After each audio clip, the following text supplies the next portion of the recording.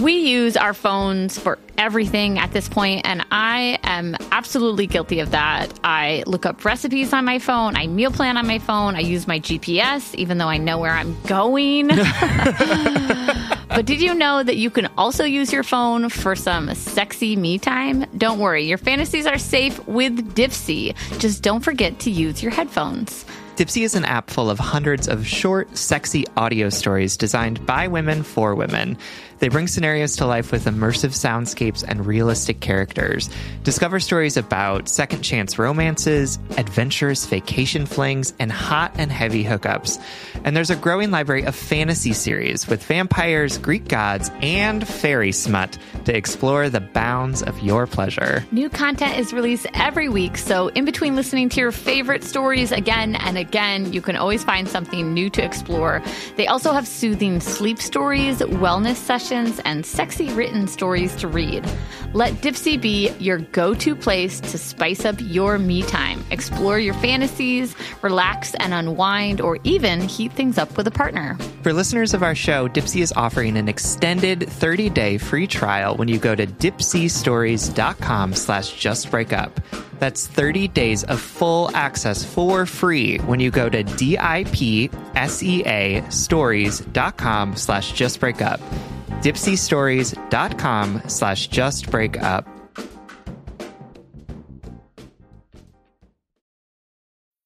Making everyone happy on vacation isn't easy. But you know what is? Going to Aruba. All you have to do is walk out your door to find pristine pools, relaxing white sand beaches, and an island teeming with outdoor activities that'll put a smile on any face. You won't just feel great, you'll all feel great, filled with a calmer, more peaceful vibe that radiates Aruba's warmth. And the best part is, it never fades. That's the Aruba effect. Plan your family trip at Aruba.com.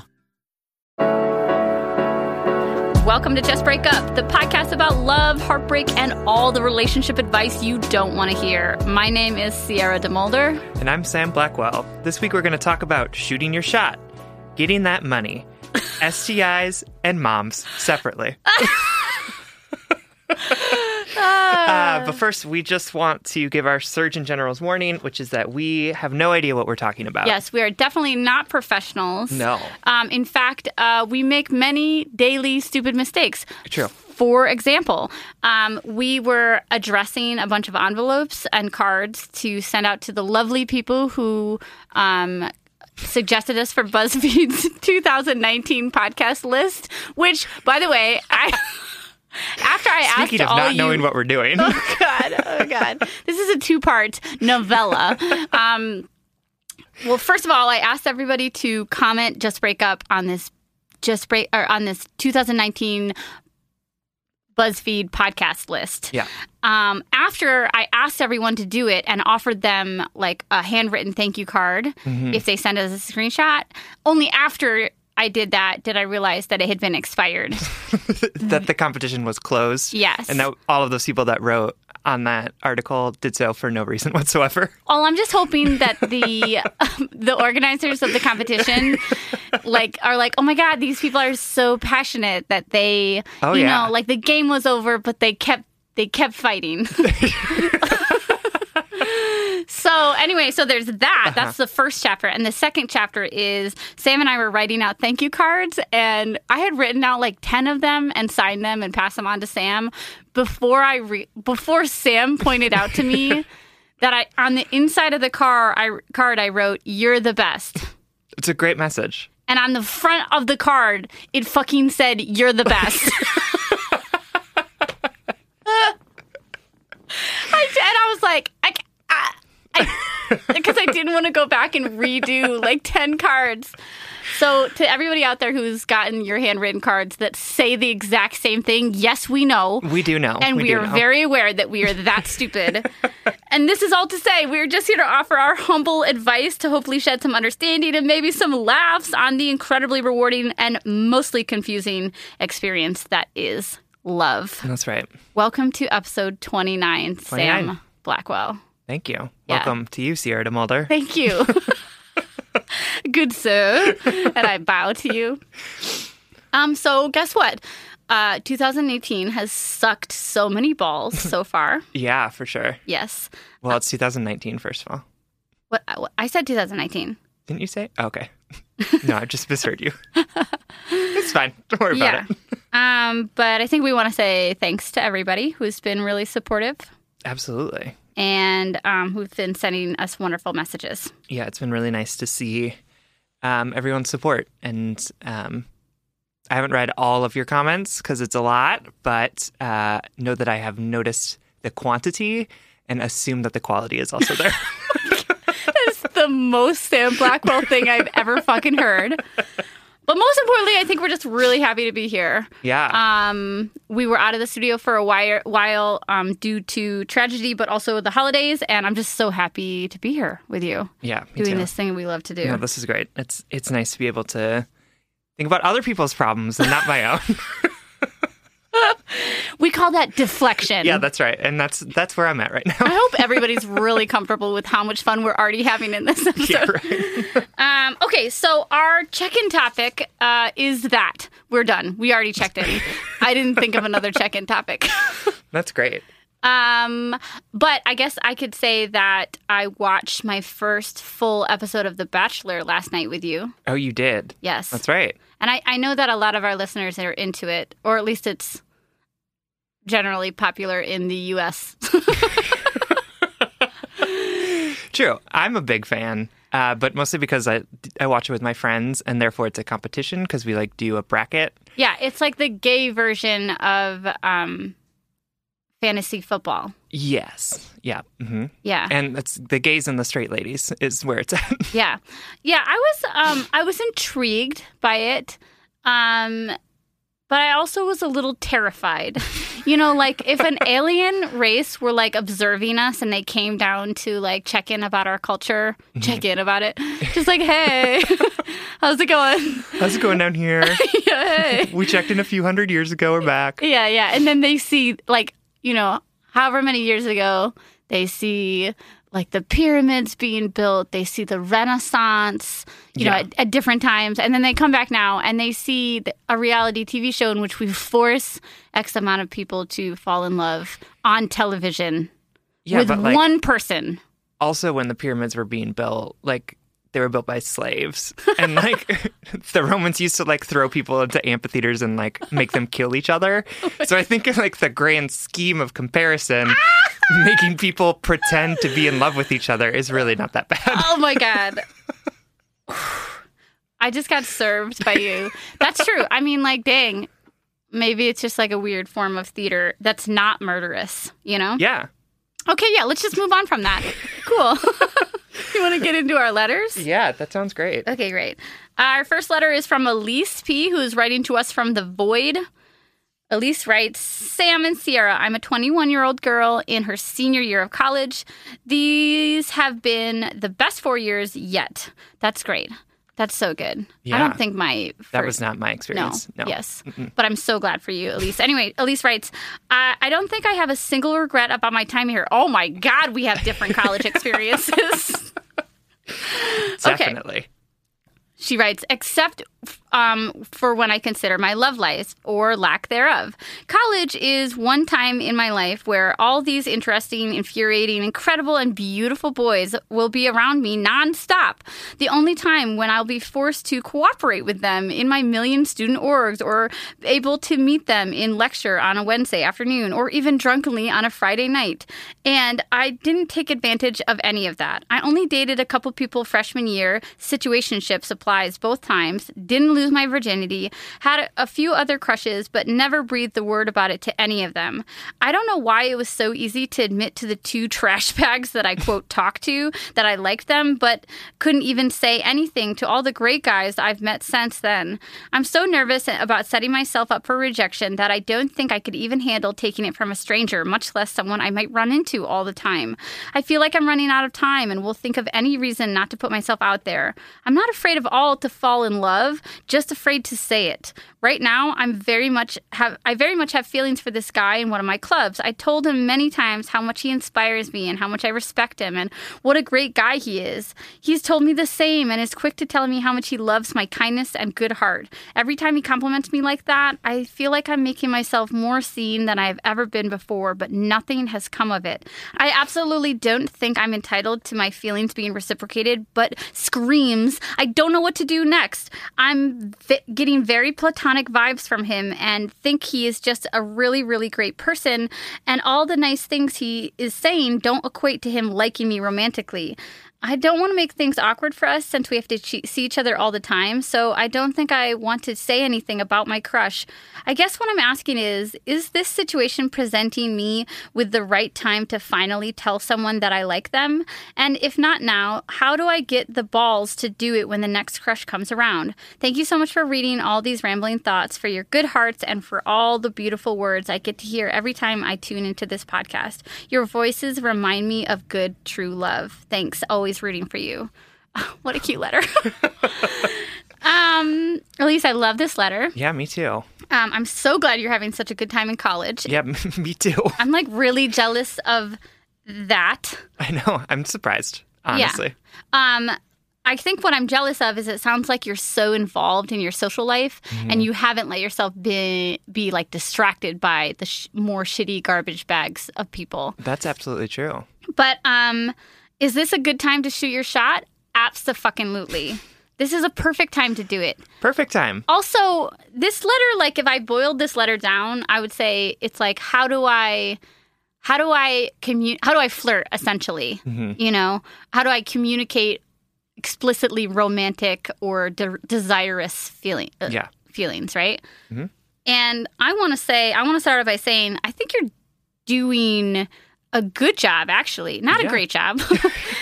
Not a great job because you're not totally communicating your feelings. Right. But the fact that you told him that, like, you respect him so much and that he inspires you, like, that's flattery, whether it's honest or flirtatious, is communication, is flirtation. Yeah. So I think you're doing a good job in that respect. Yep. And he said it back. Yeah, but she says she's feeling like platonic feelings from him. Well, that's because, no offense, girl, but you've been giving him platonic things too. Ooh, yeah, totally. You know who I say I respect so much? Sam. Right, exactly. You know who I say I'm inspired by? Sierra. Yeah. I don't want to have sex with her, though. So, yeah, it really kind of crushes me in like an Alana Abbey Broad City sort of way. Yeah, I get it. So, yeah, I mean, you are like putting out there that you like him, you like want to be around him, but I would say that you're not really putting out there that you like want to be with him. You know what I'm saying? Yeah, like with. Right. So like, are there other things that you could like compliment him on, like his looks or... Oh, yeah. Can you practice saying, oh my God, you look so nice in that shirt? Oh, there you go. Yeah. Oh, did you do something different with your hair? It looks really good. Yeah, totally. He probably didn't, though. I mean, he's a college boy. Stereotype. I'm sorry. My bad. That's when you're exploring most with your hair when you're in college. That is true. I dyed my hair like 48 times in my freshman year. And then I graduated, and my hair has not changed since then. No, it's so good. Everybody who can't see him, Sam is going through a hair renaissance. Like, it's just been perfect lately. Yeah, no, it's not that different. It's just perfect. I found a new stylist, and she believes me when I say I want it longer, and so she just like lets it grow while so just nice. like keeping it tight, which is just fantastic. I wish the boys, the men that I were attracted to or had relationships with, would have hair would care about their hair the way you and Merrick, our friend Merrick, cares about the hair. Because you both have such beautiful hair. Thank you. Oh, I love Spencer's hair too. Big Cats. He has like a little wave. Oh yeah, no, I've seen it. Her friend Mike also has amazing hair. Oh my God, I love that we're just... This is how we know we haven't been in the studio long enough. We're like we're just catching up like friends. like it's got like a big wave in it. It's great. Oh, I know. Okay, anyway. All right, Elise. See, this will give you some ways to talk about his hair. She's like, Guys, back to me. Yeah. But I also want to say, like, you can do all of that. You can say it looks really nice, whatever. You can also just like ask him out.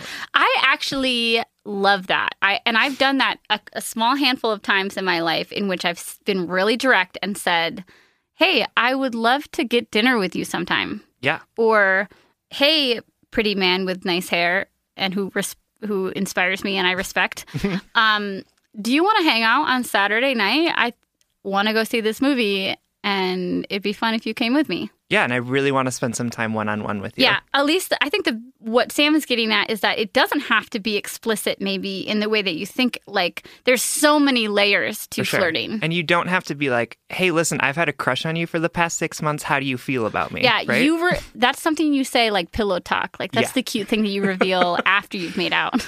Right, like a month in, and then it's like, I just want you to know that I really liked you before this. And then it's like, ooh, butterflies. But like, yeah, I think that you might be making this into something bigger than it is. Right. And you can just be like, hey, let's go catch a movie, or hey, let's grab a drink, just you and me. I'd love to get to know you better. Right. And then see where it goes from there. It doesn't have to be like, I really, really like you. Let's go on a date. Right. And let's get married. And to answer your trash bag question, it was easier to tell those boys that you wanted to make out or have a fling with them because you respected them less. Right. Period. Exactly. Like, that's just the truth. And so you wouldn't be as hurt as much because they weren't on the same pedestal that you put this other guy on. Absolutely. Or they just weren't the same caliber, or you didn't see yourself dating them long term. Right. It is easier to date some people than it is others, and sometimes it has to do with how much you respect them. Or yourself, really, in my case. No, both of those things. I was thinking about it the other day, like, just my sense of humor and my dating history and the way I specifically talk about my dating history. So many listeners must think that I like loathe myself or had a really fucked dating history. And it's not fucked. It was like more sensually massaged. But it's more just like I love to joke about it. Like, in retrospect, yeah, I can talk about it being fucked up. No, that's true. I mean, we both had fucked up dating histories, but that's because like that's what dating is like. Yeah, and everybody does. Yeah, totally. Exactly. But I also want to talk with you, Elise, about rejection. Ooh. And how rejection sucks. Oh my God, so hard. I'm actually terrified of it. Yeah, no, me too. I think everyone is pretty afraid of rejection. Yeah. But like most things, it'll pass. Totally. And I would say that it's better to like put yourself out there and get rejected and then know than it is to be like in this awkward in-between space where you're just like uncomfortable all the time. Yeah, I totally agree. And this is a call out to me as well. Like, it's leaning into that discomfort for a nominal amount of time, a time that will feel like forever. Yeah. But leaning into that discomfort will give you more clarity, more sense of self, more strength because you endured that discomfort instead of hovering around it or numbing yourself or avoiding those feelings. Yep.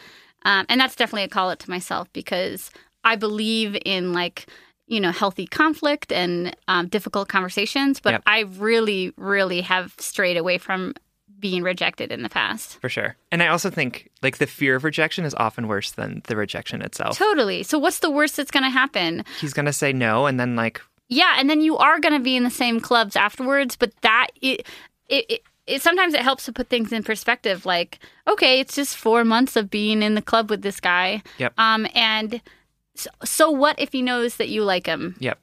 And if you're getting along now, right? If you really like and respect each other now, you putting yourself out there and him saying no doesn't necessarily have to impact that in any way. Totally. Right? Like if you like and respect each other, you can respectfully ask him out and he can respectfully say, I'm not interested. And then you're like, okay, well, that's where we stand and we'll figure out how this relationship works from here. It doesn't have to be like you asked him and then suddenly you can't speak to each other anymore. Totally. I mean, it may happen because like totally boys are dumb, but... And that about wraps it up. Spencer is nodding in agreement with me. That about wraps it up. Elise, however you make your move, shoot your shot, know that we are behind you. We're rooting for you. And Absolutely. We want you to just step a little bit outside of your comfort zone and put yourself out there because it's worth it. Absolutely. We love you. Thanks for writing. All right, y'all know that Sam and I record every single episode of Just Break Up virtually, so I literally see this beautiful person on Zoom like multiple times a week, and every time Sam pops up into Zoom, I comment on their outfit. And I swear, like 99% of the time, I'm like, oh my God, that outfit is so cute. Where did you get it? Sam says Quince. You too can upgrade your wardrobe with luxury essentials at unbeatable prices. Quince is here to transform the way you shop with a range of high-quality items priced within reach. That's right. They have 100% Mongolian cashmere sweaters for $50, organic cotton sweaters, washable silk tops, and timeless 14-karat gold jewelry. And the best part, all Quince items are priced 50 to 80% less than similar brands. By partnering directly with top factories, Quince cuts out the cost of the middle person and passes that saving on to us. And Quince only works with factories that use safe, ethical, and responsible manufacturing practices and premium fabrics and finishes. I love that. Y'all have heard me talk about my leather bag that I use as both a laptop bag and a diaper bag. And I love it because honestly, it looks really cute in every single circumstance that I use it. Indulge in affordable luxury. Go to quince.com/justbreakup for free shipping on your order and 365-day returns. That's QUINCE.com/justbreakup to get free shipping and 365-day returns. Quince.com/justbreakup. All right, Head and Heart workers, you know I'm all about tackling our money shame and becoming fiscally empowered, regardless of how much money we make or how much debt we have. I think it's such a crucial step in our own self-acceptance and empowerment. That's why I love that today's episode is sponsored by Rocket Money. Rocket Money is a personal finance app that finds and cancels your unwanted subscriptions, monitors your spending, and helps lower your bills. With Rocket Money, you can see all of your subscriptions in one place, and if you see something you don't want, you can just cancel it with a tap. You never have to get on the phone with customer service. They'll even try to get you a refund for the last couple of months of wasted money and negotiate to lower your bills for you by up to 20%. All you have to do is take a picture of your bill, and Rocket Money takes care of the rest. Rocket Money has over 5 million users and has helped save its members an average of $720 a year with over $500 million in canceled unwanted subscriptions. And listen, we always talk to you about like conflict styles and open and honest communications, but honestly, save your energy and get Rocket Money to cancel those subscriptions for you. Stop wasting money. You don't need to practice that. Yeah. We don't need to do head and heart work with like customer service representatives. You know what I mean? Like, just like use the middle person. Just get Rocket Money in there to help you do what you need to do. Stop wasting money on things you don't use. Cancel your unwanted subscriptions by going to rocketmoney.com/justbreakup. That's rocketmoney.com/justbreakup. rocketmoney.com/justbreakup. Our next letter comes from Anonymous, who is writing from the void. Hey there. Love the podcast. Listening right now. I have an interesting dating experience I could use some input on. 2 years ago, I met this kid on Tinder. He obviously showed me his best side at first, but I could tell he had issues early on.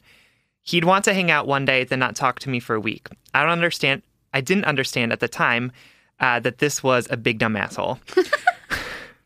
Fast forward, I kept hanging on to him. I even found out that he had a girl back in his hometown, halfway across the country. I'd fight with him, but still go back to him. I knew this was a huge flaw, but at the same time, I wasn't ready to meet the one. I was trying to be honest with myself that I wasn't in a great place mentally for the right person. In the middle of this mess, he asked me to co-sign a car for him. Oh my God. I agreed, stupidly. A couple weeks later, he loses his job in our city. He has to go back to his hometown across the country. I take that as a time to finally start getting my life together. A few months later, I start my intensive grad school. During the first year of my grad program, I met a new guy, and he's actually really nice. We start a relationship, and school is going good. I don't tell my new BF that I co-signed a car for my ex. A couple months into the new relationship, my ex totals the car I co-signed. My ex was having, quote, life troubles and kept asking to borrow money. Since my name was on his car and he still had to make payments despite totaling it, I was scared of him not paying the car bill, so I kept sending him money, totaling about $600. A few months ago, he started blocking me on everything. I eventually was able to have a phone call with him, and he told me that I'll never see the money again. Even after this, I still had to pay the last car payment, which was $100, because I noticed online that he never paid it. I just found out this week that he's back in my city because he got his old job back.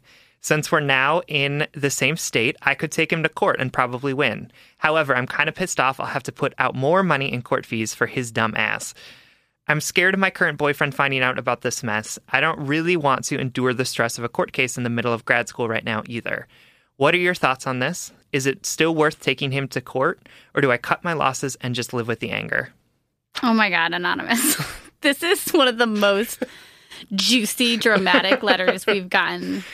Seriously, when your ex owes you money... Oh, it makes my blood boil. It makes me feel like the most entitled princess of all of the land. Like, I'm like, you owe me that, like, it just... Especially when they're the one to fuck up. They fucked up and they won't pay you your money back? Like, that's just bullshit. Anonymous, I cannot handle this story. Like, it's making my blood boil, but I'm also like, sorry, but I'm like eating popcorn excitedly. Like, as I listen to this drama, this is a fucking headache. I'm sorry. Yeah. Dang. Has your ex nuts. ever owed you significant amount of money, Sam? I've had exes that have owed me smaller amounts of money, which I've been able to just be like, whatever. Like a couple $100 or yeah. But nothing crazy. Yeah, me too. I mean, like at most like $500. Yeah. That's still a lot though. No, totally. And I fucking fought to get that money back because I was a entitled son of a bitch. I was like, you don't get to leave me. You don't get to emotionally leech off of me for 2 years. Right. And then take my money and financially too. leech off of you totally. as well. Just like a leech. Totally. Yeah, let's break that down a little. Obviously, this dude sucks. More than most men, I would say. Let's just, but we're all on a journey. He's below average for sure. Let's just get through the hippie holistic healing shit and say, okay, we're all on a journey. Obviously, like he's clearly going through life things. He's just like isn't accountable. He's hurting you because he's hurting himself. Okay. Yeah, okay, whatever. Okay, but now let's shit at him. Inappropriate, disrespectful.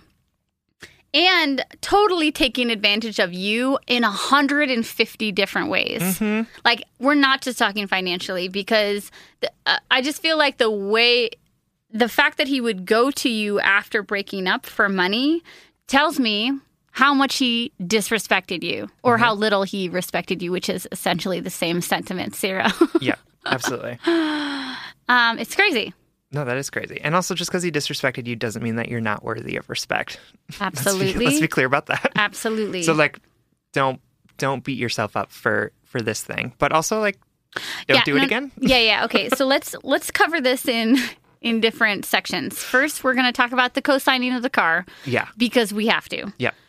And then we'll talk about our opinions of moving forward with the money. Yeah. And then we'll talk about talking with your current boyfriend about this situation. Sounds good. Okay, first up, not trying to shame you. No. But if anything, trying to, and I think you would co-sign with this, Anonymous, to as a warning to people out there, right? Yes. Yep. I totally believe in partnership. I believe in shared financial responsibility. I believe in helping each other out when we are in committed, healthy relationships. But it is not just a red flag for me that he asked you to co-sign his car. It's like it's a red flag on fire and made out of dog shit. It's just such a big sign to me. What a visual that is. Well, yeah. I am a writer, so. That's right. So poetic you are. But okay, so, and this isn't to shame you, right? It's more to hold your own heart accountable, Anonymous, that loving people doesn't always look like overextending yourself. Absolutely. That loving people unconditionally and over nurturing them, that's not 100% authentic love because true, healthy, well-rounded love takes care of their own needs too, you know, and protects your heart basically and your fucking finances. Yeah, because, we talk about how relationships are often the healthiest relationships are whole people coming into a relationship to meet each other. Right. And that is true also financially too. So like Yes. you sometimes have to put boundaries around yourself in order to protect yourself. And this is an example of that. And sometimes people manipulate our feelings for them To take advantage. to make us make decisions that we wouldn't make with anyone else in the world. Totally. Right. So like if your friend came up to you and was like, hey, I want to co-sign, will you co-sign this car with me? You'd be like, what are your financial situation? Like, how are you planning on paying this back? Like, you would have a conversation with them. Why are you asking me and not a parent or relative? Absolutely. And this isn't to shame anybody who needs help co-signing their car. Like, that is, we can talk about money shame for the next 7 hours if we want. For sure. And to add to your point about two whole people coming together, it's not realistic that you and your partner are always going to have the same financial situation, but it is something that you have to approach with boundaries, respect, open communication, and accountability. Right. Exactly. So you can, like, we're not saying you shouldn't ever co-sign alone with a loved one, but how are you making sure that I was you're with doing my it in a ex for financially like savvy 3 way? years before we got on the same phone plan. That's legit, though. Yeah, but he was probably more like trying to protect himself from me. You do use a lot of data. For example, Totally. You didn't know that you could download podcasts onto your phone. Had no idea. Absolutely none. You were just streaming them all Yeah, the time. Totally. Don't understand data, to be honest. Like, if you could great. explain it to me one day, that would be great. Because I don't understand what uses it and what doesn't. Yeah, we'll talk about it on the way home. Okay, thanks. Okay, anyway. This is another reason why we're unqualified. Yeah, right. Okay, so that's that. Let's get that out of the way. We don't want you to feel ashamed because you made the choice and now you're here and that's it. But for anybody out there and for your own heart, Anonymous, you have to make sure to take care of your own, and that overextending yourself isn't love. Yep. It's like self-abuse. Absolutely. Okay, second thing. What do we think they should do about the money?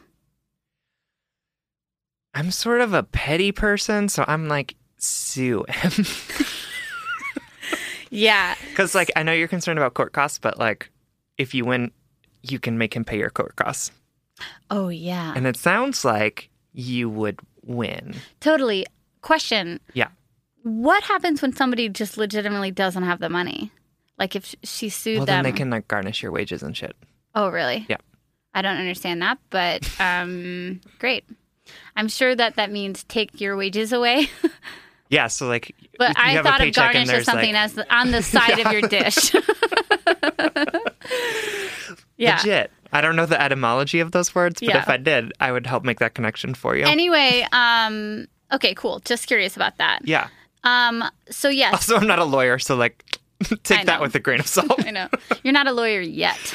I like to think that I am, though. Yeah, totally. Yeah. Okay, anyway, Anonymous, yeah, so we definitely are not going to give you a definite answer. Mm-hmm. But I'm kind of in Camp Sam over here. Like, I am, if not petty, I'm spiteful at the end.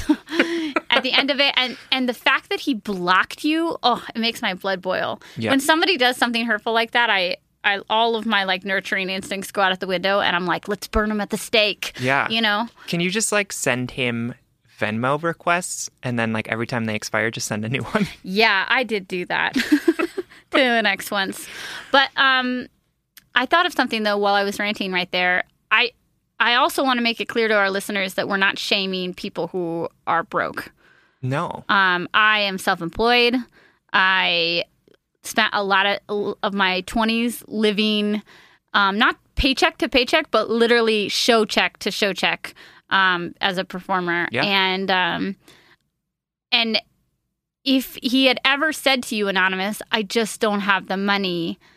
Here, let's make a payment plan. I'll pay you $50 for the rest of my life every Sure. month or whatever. Yep.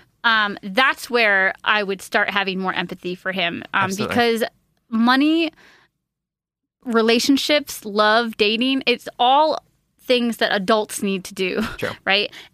But sadly, immature children do them too. Right. And it sounds like he's got himself into a bit of a financial pickle, and he is acting like a child. Yeah. So maybe suing him isn't really the option. Boo. It is one. But is there a way that you could reach out and be like, hey, listen, I know you have your old job back. I would like you to pay me back in increments of $50 every month for the next year. Yeah. Does that sound reasonable to you? If not, I'm going to take you to court. If not, then I will pursue legal action. Yeah, I'm flip-flopping right now. I totally believe in everything we've said already, Anonymous, but I am flip-flopping because I think about the emotional labor that you would have to do. Yeah, that's true as well. Like, ask for this money back from this guy who's obviously a schmuck.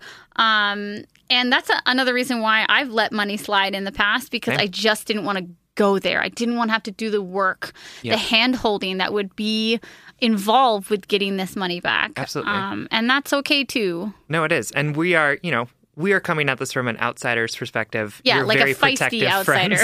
Who are like, he better pay you that fucking money back. Totally. But as the person who has to go through that work, if you don't think that it's worth it, then it's not worth it.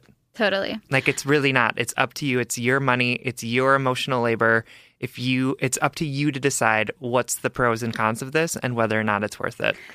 Yeah, totally. And then to speak to your new partner about this, honestly, this is not the most horrific thing a partner could hear after dating someone for a couple months or whatever. It was obviously a human mistake made from your heart because you were trying to take care of someone you cared for. Right. And I would just say be 100% transparent with your new partner. Tell them that, you are ashamed of this. If you feel ashamed of it, that you regret it if you regret it, and that you really would appreciate if they don't judge you for this. Yeah. Because you made a mistake. That's it. You put yourself out there to somebody and they took advantage of it. And if your new partner holds this against you, then they're a jerk too. Yep. Yeah. But I think about it if a person that I had been dating for, I don't know how long you've been dating, but a few months, said, I have this awful ex who forced me to co-sign a loan with him, and then like I lost like $600 in it and I'm trying to get it back. I'd be like, okay, that sounds like reasonable to me. Oh God, I'm so sorry you went through that. Like, I'm so glad what a schmuck. Like, look at you putting money out there for a car that doesn't exist just to make sure your credit is okay. Like, that speaks to me of like, you are trying to handle a shitty situation in a really good way. So like, if someone said that to me, or if I said that to someone, I think that they would be really understanding of it. I think to summarize all of the love that we're trying to tell you, it's that this doesn't define you as a partner. Mm-mm. This, like your ex's shittiness, doesn't define who you are, how you love, your goodness. It was just somebody taking advantage of that goodness. For sure. And I think when you're in it and you're only seeing it from the inside, it can look like much bigger than it is. But from us who are sitting here having read this letter, it sounds like a really shitty situation that you're handling the best that you can. Yeah. And like, we've all got our own awful, shitty situations that we are dealing with or have dealt with, right? Totally. And this is just the one that you're going through right now. Right. And your partner will understand. Yeah. And if not, then like, fuck him. Yeah. Get him to pay you too. Yeah. All right, Anonymous, thank you so much for writing. We love you. All right. Next question is also from Anonymous, who is writing to us from Australia. Oh, wow. Yes. Hi, Sam and Sierra. I'm 23, female, and single. 2 years ago, my high school sweetheart and I broke up.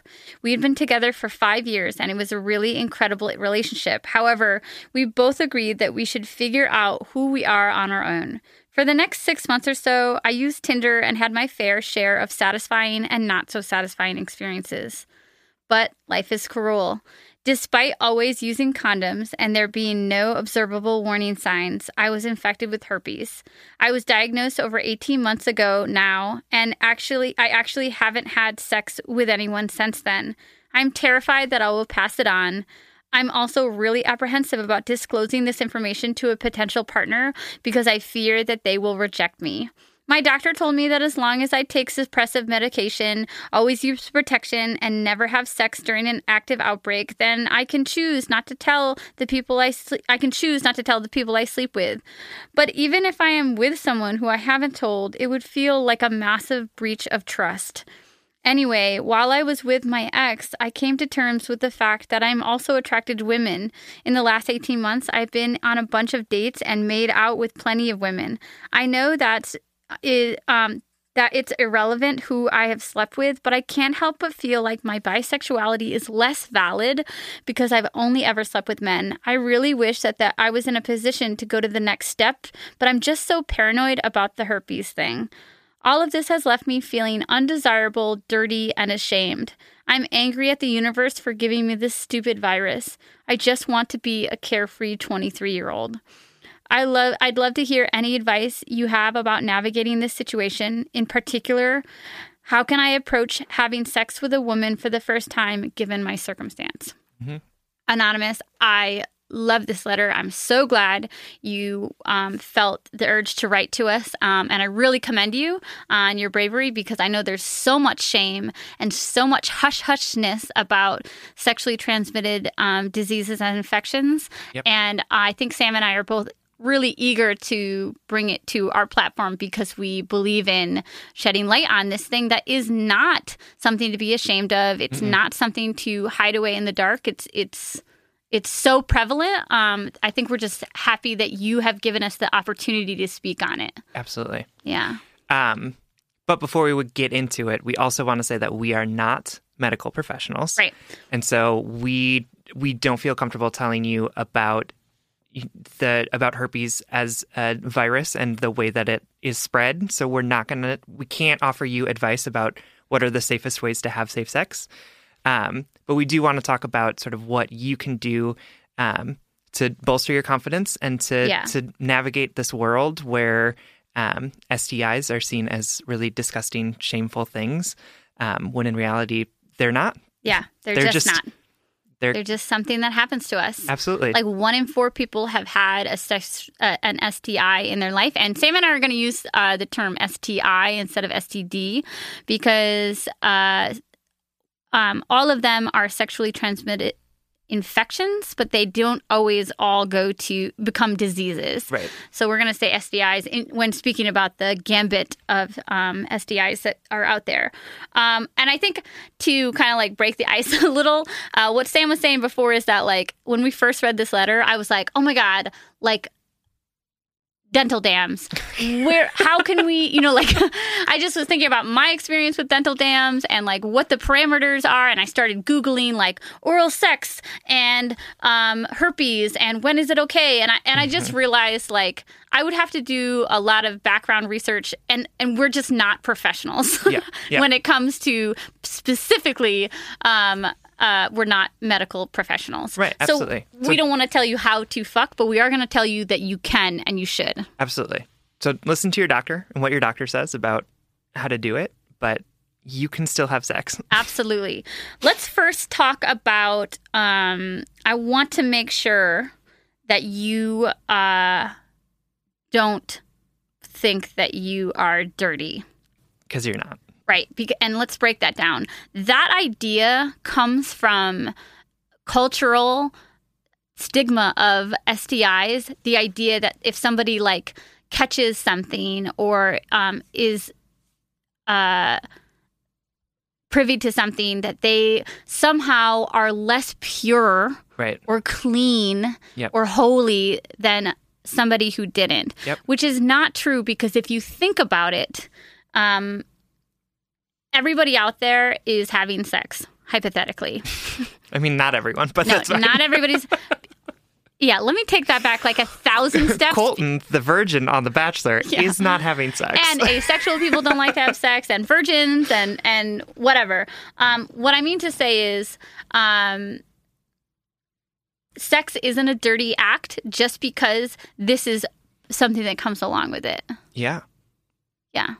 I just hate the idea. It's like how we've been taught to feel like we are dirty or less valuable depending on the more people we've slept with. Like this is just an extension of that. Right. Because like every time you have sex with another person, it increases your chance of getting an STI.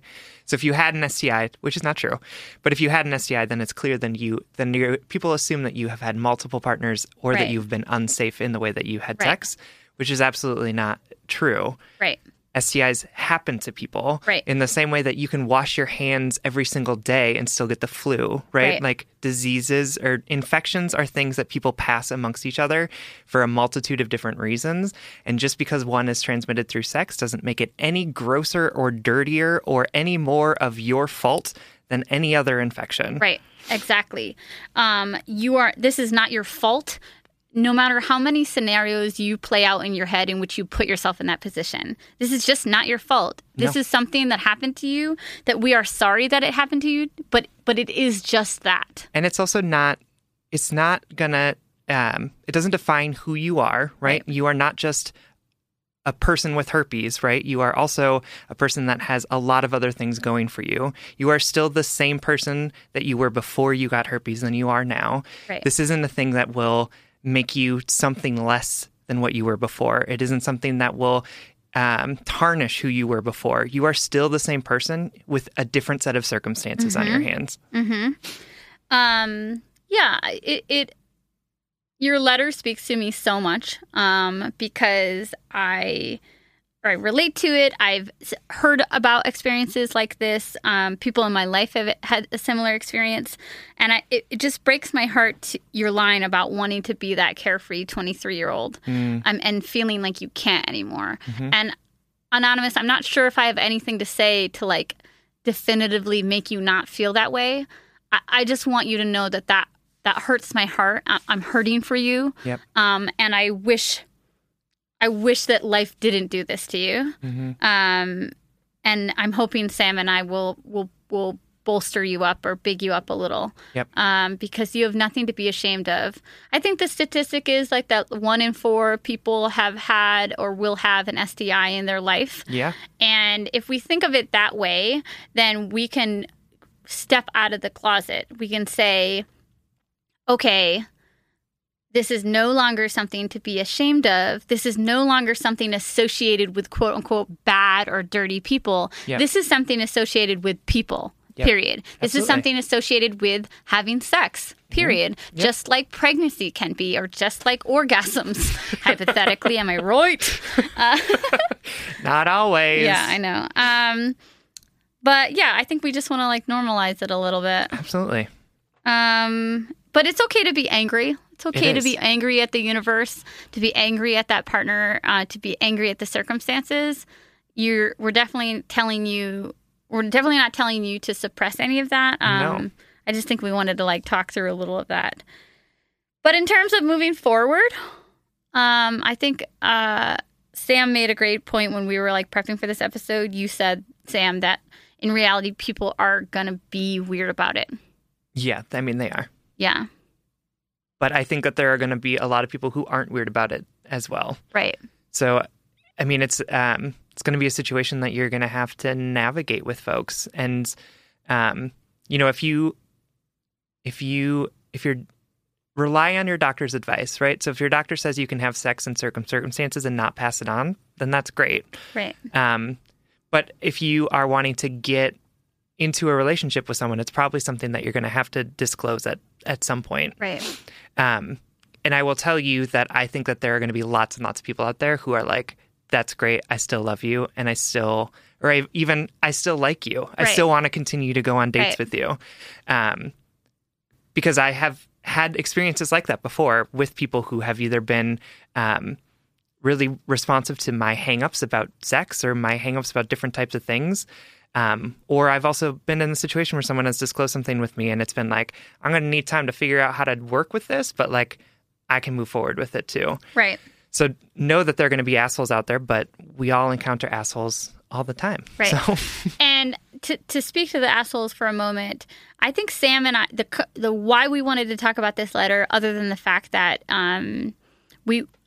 your words really spoke to us, is that we want to change the tide. We want Sam and I, Just Break Up, wants to contribute to changing the culture around STIs and our conversations about sexually transmitted diseases, because we believe in erasing the shame. Yep. And you can't erase the shame without some conflict or tension or pushback, because this is deeply rooted things in our society, in our culture, against women, against sexuality, against promiscuity, Right. that are all rooted in fucked up things like patriarchy and Puritanism. Puritanism. Great. We're just going to leave it at that. I think that's right. Puritanicalism. That's not it. That's definitely not it. Yeah, and that stuff goes way back into our history, our religions, our like ancient governments all wanted to suppress the female body, suppress sexuality, to shame it. Yep. And Sam and I, Just Break Up, want to start contributing to a shift in that culture.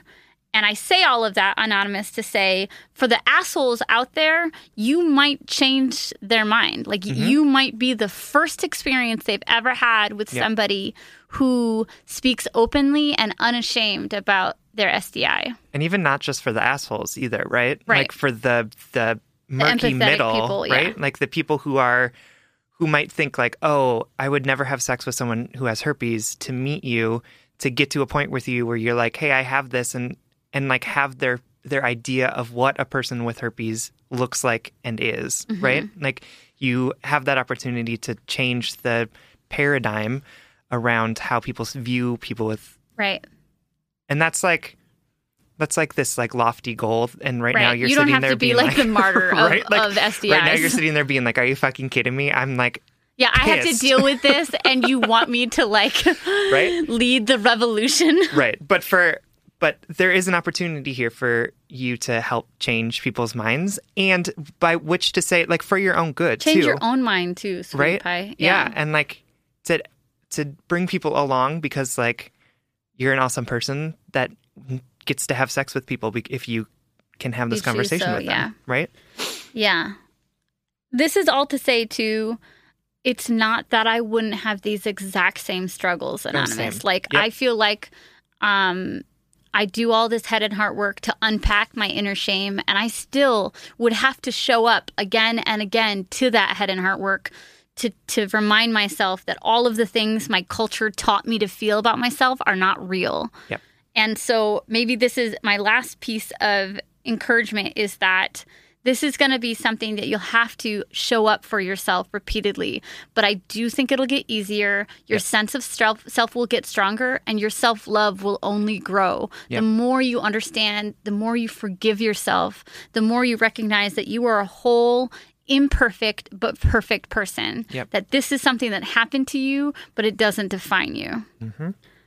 And before we say good night or goodbye or we love you, I do want to speak really quickly about the queerness, about bisexuality and SDIs, because I also think that's something, as a queer woman, I have had little to no, literally no exposure, I think, in literature, in TV, in any sort of representation of gay women and STIs. I think it's like this big myth that queer women don't get STIs. Yeah, and that's not true. No. And isn't that interesting? It is. I'm just sort of having this revelation now that there's no representation for us. Yeah. There's no like building blocks to follow, I guess. Yeah, and meanwhile, flip the coin. It's all gay men. Queer men all have STIs. Right, like, totally. It's like this patriarchal vision of like purity and like over sexualization, just like thrown into stark relief. Totally. Yeah, we could unpack that on the car ride home. Okay, sorry.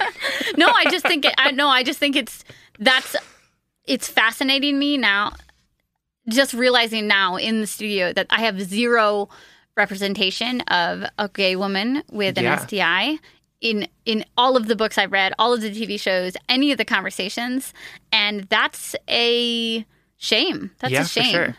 Yeah, if you all have examples of we would love that it. Yeah, being portrayed in literature or in movies, like send it our way because it'd be interesting to see. Yeah, that. And Anonymous, this is all to say, just because we don't see it doesn't mean it doesn't exist. Exactly. You are not an anomaly. Yep. You are not broken. You are one of many people out there. It's just culture has taught us not to talk about it in the same way. And in terms of having sex with women, I think what Sam said goes, meaning follow your doctor's advice, be smart, be safe, but also remember that you are allowed to have sex. Yep. You are allowed to have sex. You are allowed to have sex with women. Yep. If anything, like women might be a little bit more understanding. Like that. Maybe I've been very stereotypical about men today, but No, that's fine. It's a generalization, not a stereotype. okay, I've been very generalizing of men today, but that's just how I feel. Meaning I think women can tap into their empathy a little bit faster when put on the spot. Generalization, 100%. Yep. But hey, this is a podcast in which I talk about my thoughts, and that was one of them. Anyway, I just don't want that to deter you. Like, your queer identity, whether you've had sex with women or not, is 100% valid. Like, step away from the SDI conversation for a second, Anonymous. Just because you've primarily dated men or only slept with men or only dated men doesn't mean that you're not a queer or bisexual woman. Nope. Period. Yep. And you can still be bisexual and never once have sex with a woman. Right. And you can still be bisexual and have herpes. Absolutely. You can still have a active sex life, an amazing love life, and a wealth of self-love and self-forgiveness. Absolutely. Honestly, Anonymous, I feel like I want to talk to you forever. But instead of me rambling forever, I'll just summarize by saying we love you and we really, really, really believe in you and this journey. Absolutely. Thanks for writing. This episode is brought to you by Paramount Plus. Get in, loser! Mean Girls is now streaming on Paramount Plus. Join Katie Heron as she meets the plastics in Tina Fey's new twist on the modern classic. Get ready for more of the rumors, backstabbing, and jokes you loved from the original movie with some fetch surprises. Rated PG-13. Wear pink and head to ParamountPlus.com to try it free. This episode is brought to you by Paramount Plus. An unlikely friendship begins in the Paramount Plus original movie Little Wing, starring Brooklyn Prince with Kelly Riley and Brian Cox. Reeling from her parents' divorce, Caitlin steals a valuable bird to save her home, but instead forms a bond with the owner, leading to a new outlook on life. Little Wing, now streaming exclusively on Paramount Plus. Head to ParamountPlus.com to try it free. Rated PG-13. All right, our last letter comes from Katrina Claudio from Virginia. Hi, Sam and Sierra. First of all, I have to start with, I am obsessed with the two of you and your friendship with each other. Aww. I love how tuning in each week feels like a pep talk with my best friends. It's literally the best therapy, and I hope you will have this podcast forever and ever because we all need y'all's words of wisdom till basically the end of time. Okay, well, can't promise that, but love the sentiment. Overwhelmed with the amount of love you have for us. That is Sam, though, period. Like, you guys know how communicative I am, and, like, I'm definitely extroverted. I'm super lovey and super, like, verbal in my love, and Sam is constantly physically overwhelmed by my love. He doesn't say it because he's nonverbal. Not overwhelmed by your physical love. I'm physically overwhelmed by your verbal love. Yeah, I'll be like, Sam, I just love you so much. I respect you, and I think you're really cool, and your hair looks great. And he'll be like, And then I just keep talking and say things like, I'm going to force you to accept my love. It's true. You do. Yeah. All right. So back to Katrina's letter. Katrina, thank you for your sweet words. We will do this forever and ever. Amen. With that being said, on your most recent Instagram live, I spoke about the tumultuous relationship with my mom. To make a long story short, here are the highlights. My whole life, I considered my mom to be the fun mom. She was my best friend, my Valentine's each year, and my number one confidant. It wasn't until her third divorce, should have picked up on this red flag, and when she moved out of my childhood home together into a tiny-ass apartment that the veil was lifted. I noticed her drinking habits became more destructive than fun. I also noticed a shift in her behavior from the nurturing mother that I knew to this narcissistic twat, just to sum that up. This came to a tipping point when she met husband number 4. After only knowing him for a month, they moved in together and she left me and our little apartment. During the holidays that year, she chose husband number 4 over me. Our extended family lived far away, so we only had each other. Knowing this, she chose to spend the holidays with him, forgetting all about me. She pocketed the money I was giving her for bills, which resulted in an eviction notice on our door the day after Christmas. Her disregard for the life that we had built, the only life I knew, became apparent when I cut her off on my birthday. I knew I was becoming an angry, miserable person because I had expected her to be my parent and prioritize me. This time, I chose happiness. Fast forward a few years and we tried communication. I wanted to open the window a bit and she was trying to push her way back into my life. Since letting her back in, I've created boundaries. I know that no relationship will sustain unless I am the one to create our space. We don't talk love. We don't talk about family. It's hard to have anything deeper than the coffee talk because she triggers me in every way. I recognize that my fears come from her, but I don't know how to maintain a healthy relationship for the rest of my life. Is it possible? Is coffee talk all I'm going to get? Is that even worth it? Now that she's trying to delve into deeper, more meaningful topics, I recognize that her lack of self-awareness means that she's in denial about the hurt she caused.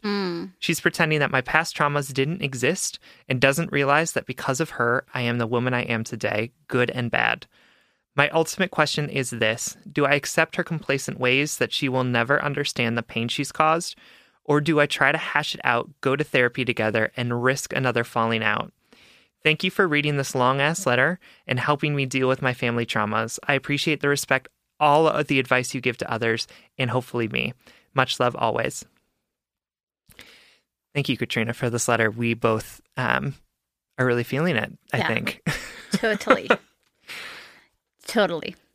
Okay, so first off, let's talk about the general idea of a mother and the idea of what a mother should be. Yeah. And when you have a mother who is not what society has taught you is a mother, like warm, nurturing, fun, maternal. I don't know. What else do you think of? Responsible. Giving. Yeah, responsible, giving. She prioritizes her children over all else. Right. Oh, totally. And also like I would say really loving, but like with rules, you know, like every stereotype of a mom on TV is like filled with love, but like helps you get your shit together, you know? Yeah, right. Or like enforces rules. For sure. And I can speak to my own experience, Katrina, that my mother's strengths are not in the typical maternal caricature that we expect out of women. When I was younger, I really craved a mother that was proud of me, that would touch me and hug me and mother me, essentially, right? Like a baby fucking kitten, you know? I really wanted that. And because that's not the person she was, it really hurt me for a long time. And this is a totally different situation because your mother sounds like an abusive succubus. And my mother definitely wasn't. But it was something that I definitely had to come to terms with, the fact that I wanted my mother to be somebody that she just wasn't. Yeah. And on top of that, I wanted the idea of a mother. I felt like I needed the idea of a mother to complete me as a woman too, that I wanted this maternal person to gossip with and to snuggle with and to share secrets with. But that's just not the relationship that I had, and more importantly, not the mother that I had. Right. And so it was confusing because I was brought up with all of these examples of mothers that look nothing like mine. So let's say that first. For sure. Yeah. That it's hard to have a parent that doesn't look like what you expect they should be, I guess. Yeah, definitely. And I also want to say to you, Katrina, two things. One, I love that you are trying to create space to let your mother back in your life, even though she has hurt you. Yes. Like that, I think that speaks to you as a person. And, no matter all of the things that have tried to come into your life to make you hard, you have continued to create a place of softness. Yes. And I think that is wonderful and beautiful. I also love that you are committed to boundaries too, Yes. and to understand that you can't just open up completely, that you need to create protections for that soft spot that you have in you, and are trying to do that in the best way that you can. Yes. Boundaries are what we're going to be focusing on moving forward with your mother, that maybe boundaries and expectations, right? The balancing of what am I willing to give and what am I allowing myself to expect. Mm-hmm. So boundaries, number one, I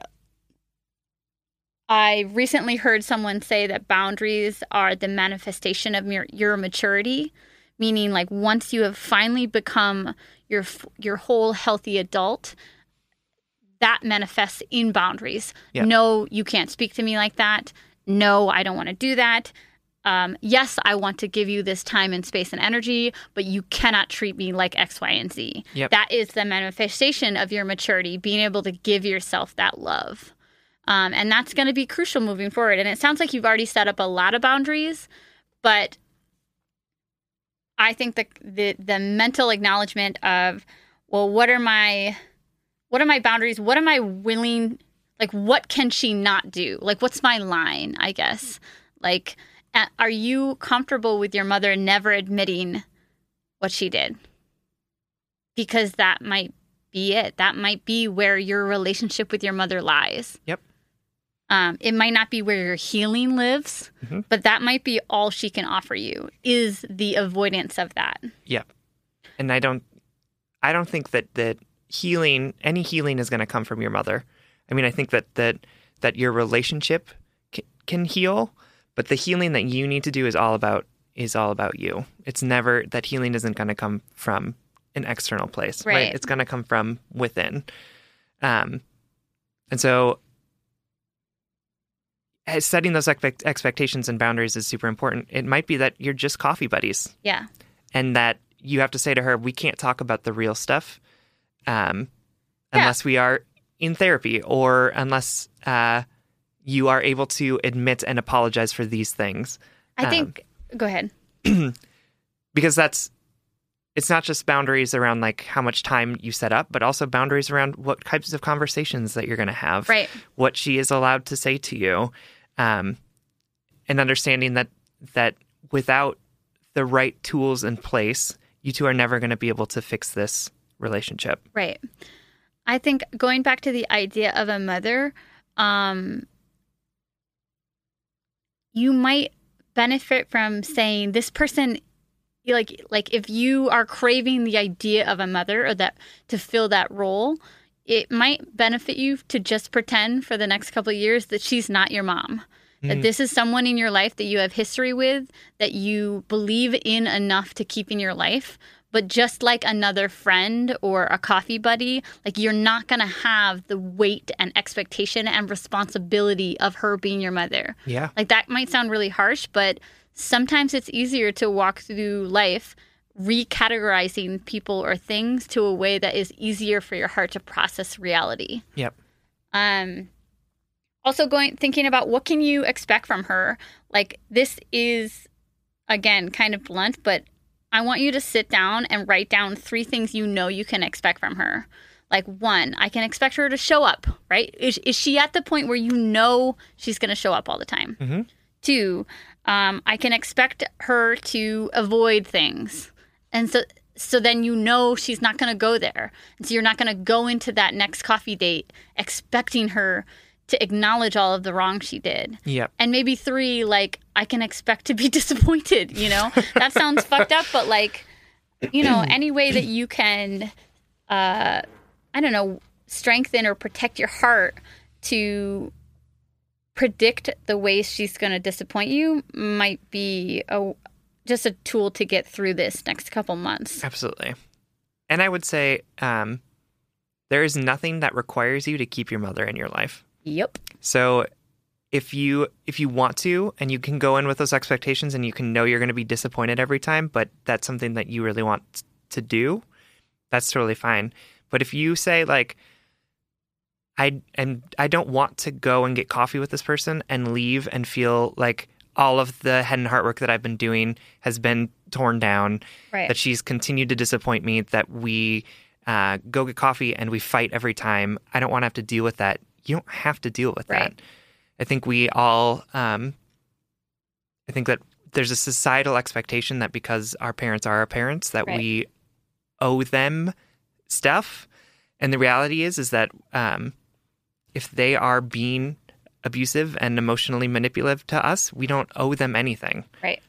I think about maybe instead of writing a list of what you can expect from her, maybe you write like a bill of rights, right? Like, I have a right to say no to you. I have a right to expect this from you. I have a right to cut you out of my life. I have a right to be upset with you or whatever.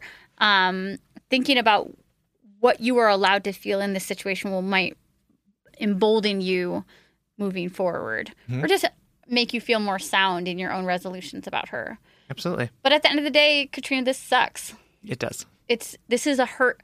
I think that this is one of the greater hurts of our lives, when we have somebody in our life who is meant to be kind and loving and nurturing who isn't. It's just so confusing, because at the end of the day, we are always that little child. You are always that little girl. Yep. And that little girl doesn't understand why her mom can't step up to the plate. Absolutely.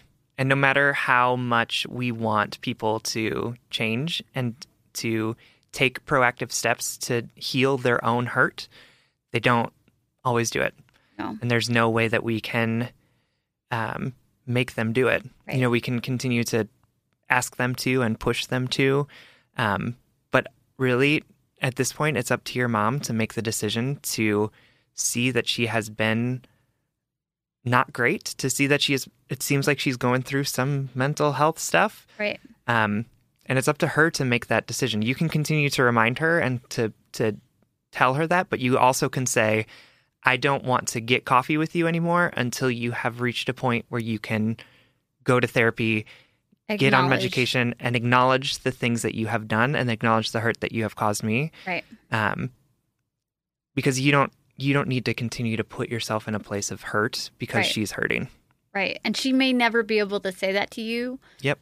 And once you settle that in your heart, you can decide whether it's worth it or not to keep her in your life. Absolutely.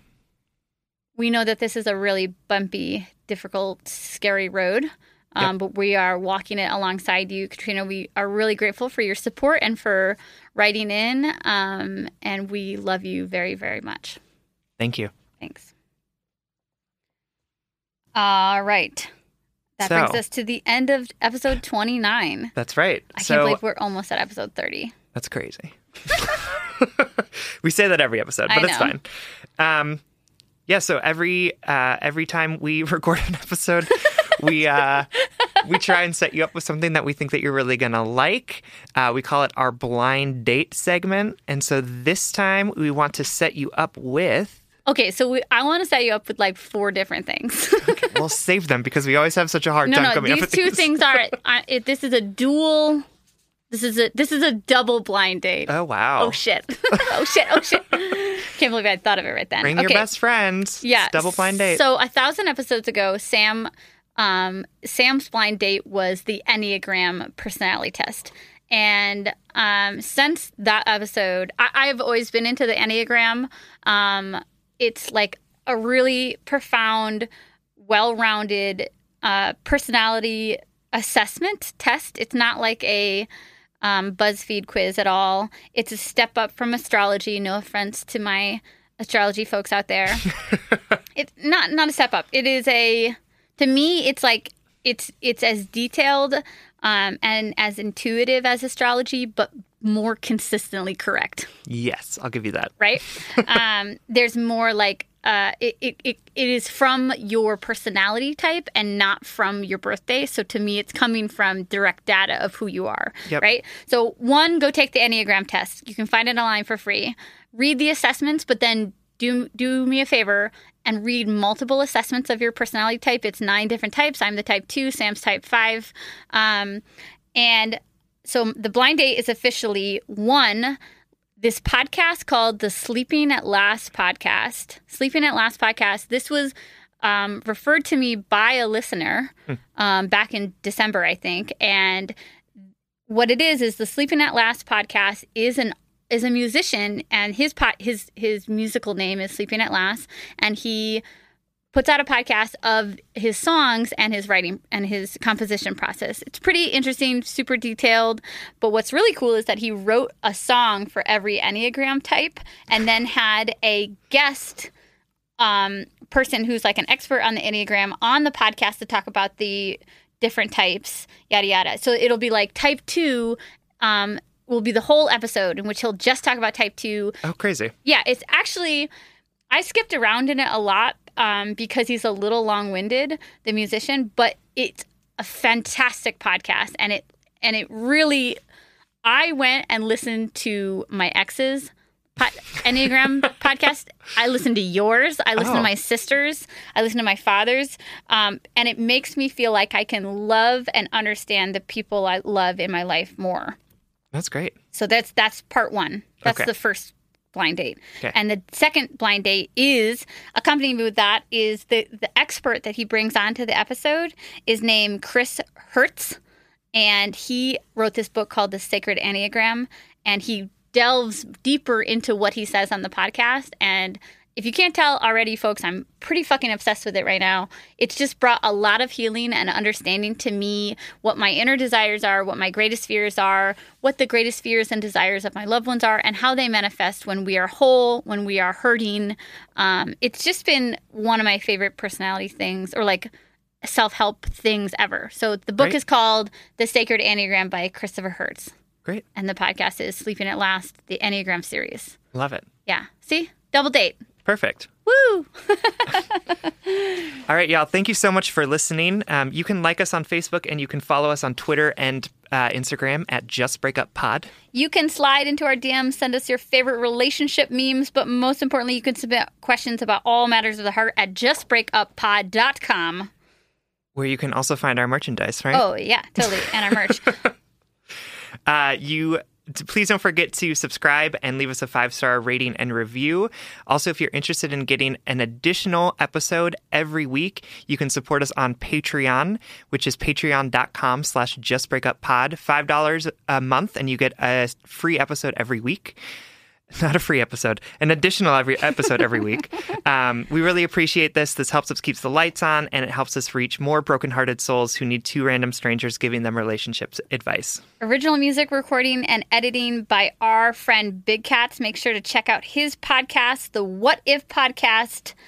And remember, you are on a journey right now. It might have started this morning or yesterday or years ago or the day you were born, but this journey is one step at a time. That's all it takes, and that's all you have to give. One choice, one step at a time. But no matter how little progress it feels like you're making, you right now have the power to enact change. You are already whole right now, regardless of what the growth you're going through. And here at Just Break Up, we believe in this head and heart work. And if all else fails, just break up.